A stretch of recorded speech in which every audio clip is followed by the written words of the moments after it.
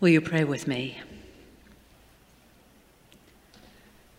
Gracious God, may the words of my mouth and the meditations of all of our hearts be acceptable in your sight, O God, our strength and our Redeemer. Amen. Scandalous, scandalous.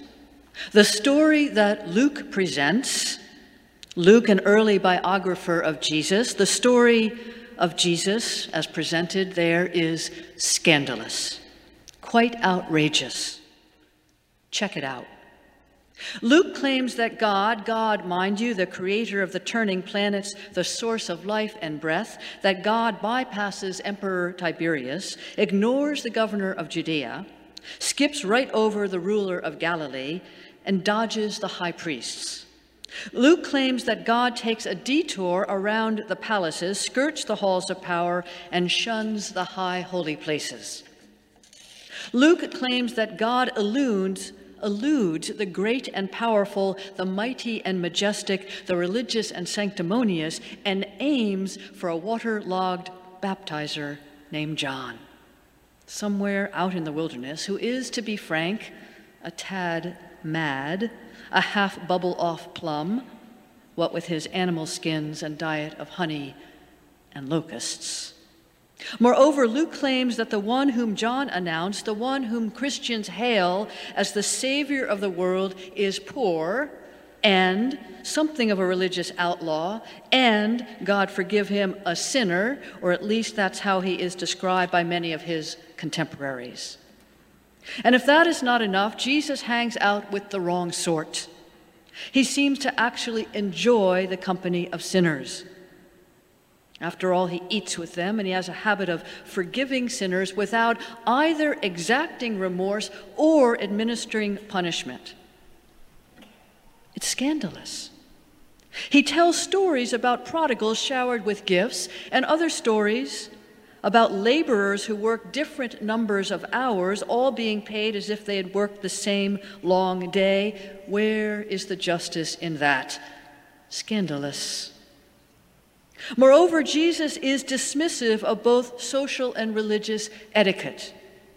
He gives the best seat at the banquet to the humblest, and he literally humiliates the mighty by suggesting they sit at the foot of the table. And to top it all off, he isn't as observant of the Sabbath as one might expect from the Son of God.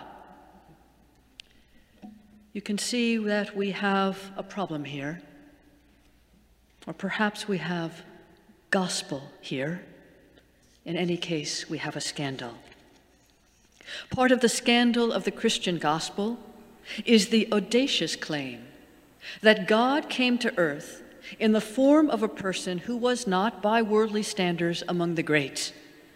He was not, frankly, who they'd been expecting, who they'd been waiting for as our ancient forebears conjured in their mind's eyes an image of the kind of Savior God would surely send.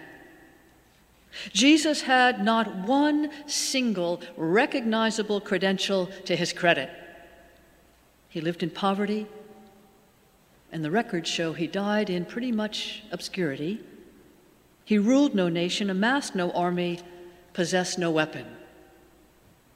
He was an unlikely vehicle for salvation, a curious Christ, a misfit Messiah, a shocking choice for the Savior of the world. And yet, we not only remember him, we divide time by him. The scandal of it is that God chose, mind you, to enter our world as a paltry peasant, as a nobody from Nazareth, as a religious renegade. The scandal, hear me, church, is that God chooses what is foolish and weak to confound what is wise and mighty. Amen? The scandal of the gospel is that the last are first, that resurrection follows execution, and that grace is free.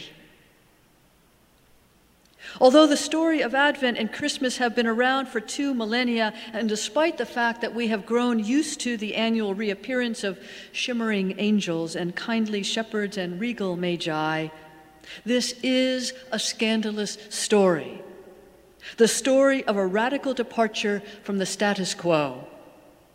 And here's the point. Here's the point, church, today, that following Jesus is countercultural and counterintuitive. Honestly, I'm telling the truth here. Being a Christian following this Savior, well, it can be hard to explain to others. In a world where armies and violence are status quo, where might makes right, and billionaires run the show, ours is a foolish, scandalous, curious, head-scratching message. But there you go. This is what it is. So welcome to the Christian story and to the Christian life. Welcome to a story and a life in which we are asked to side with God's priorities, not the world's priorities. A story and a life in which we swim against the prevailing tide, and believe me, that tide is strong, a mighty force. Which is why we need each other.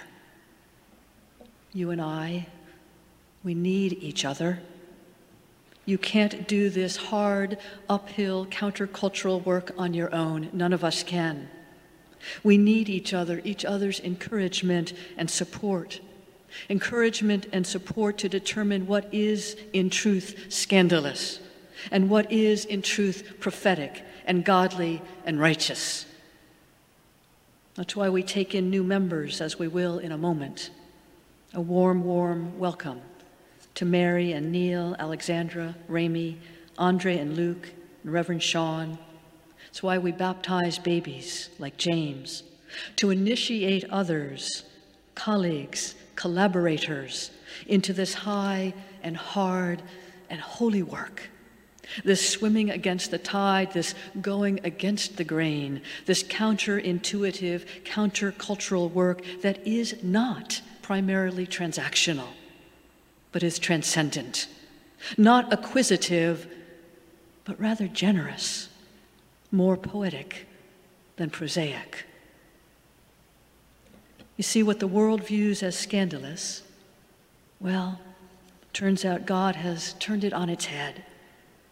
As for us, let me speak for you. We're down with God.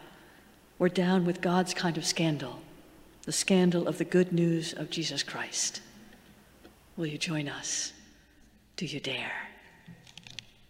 Amen.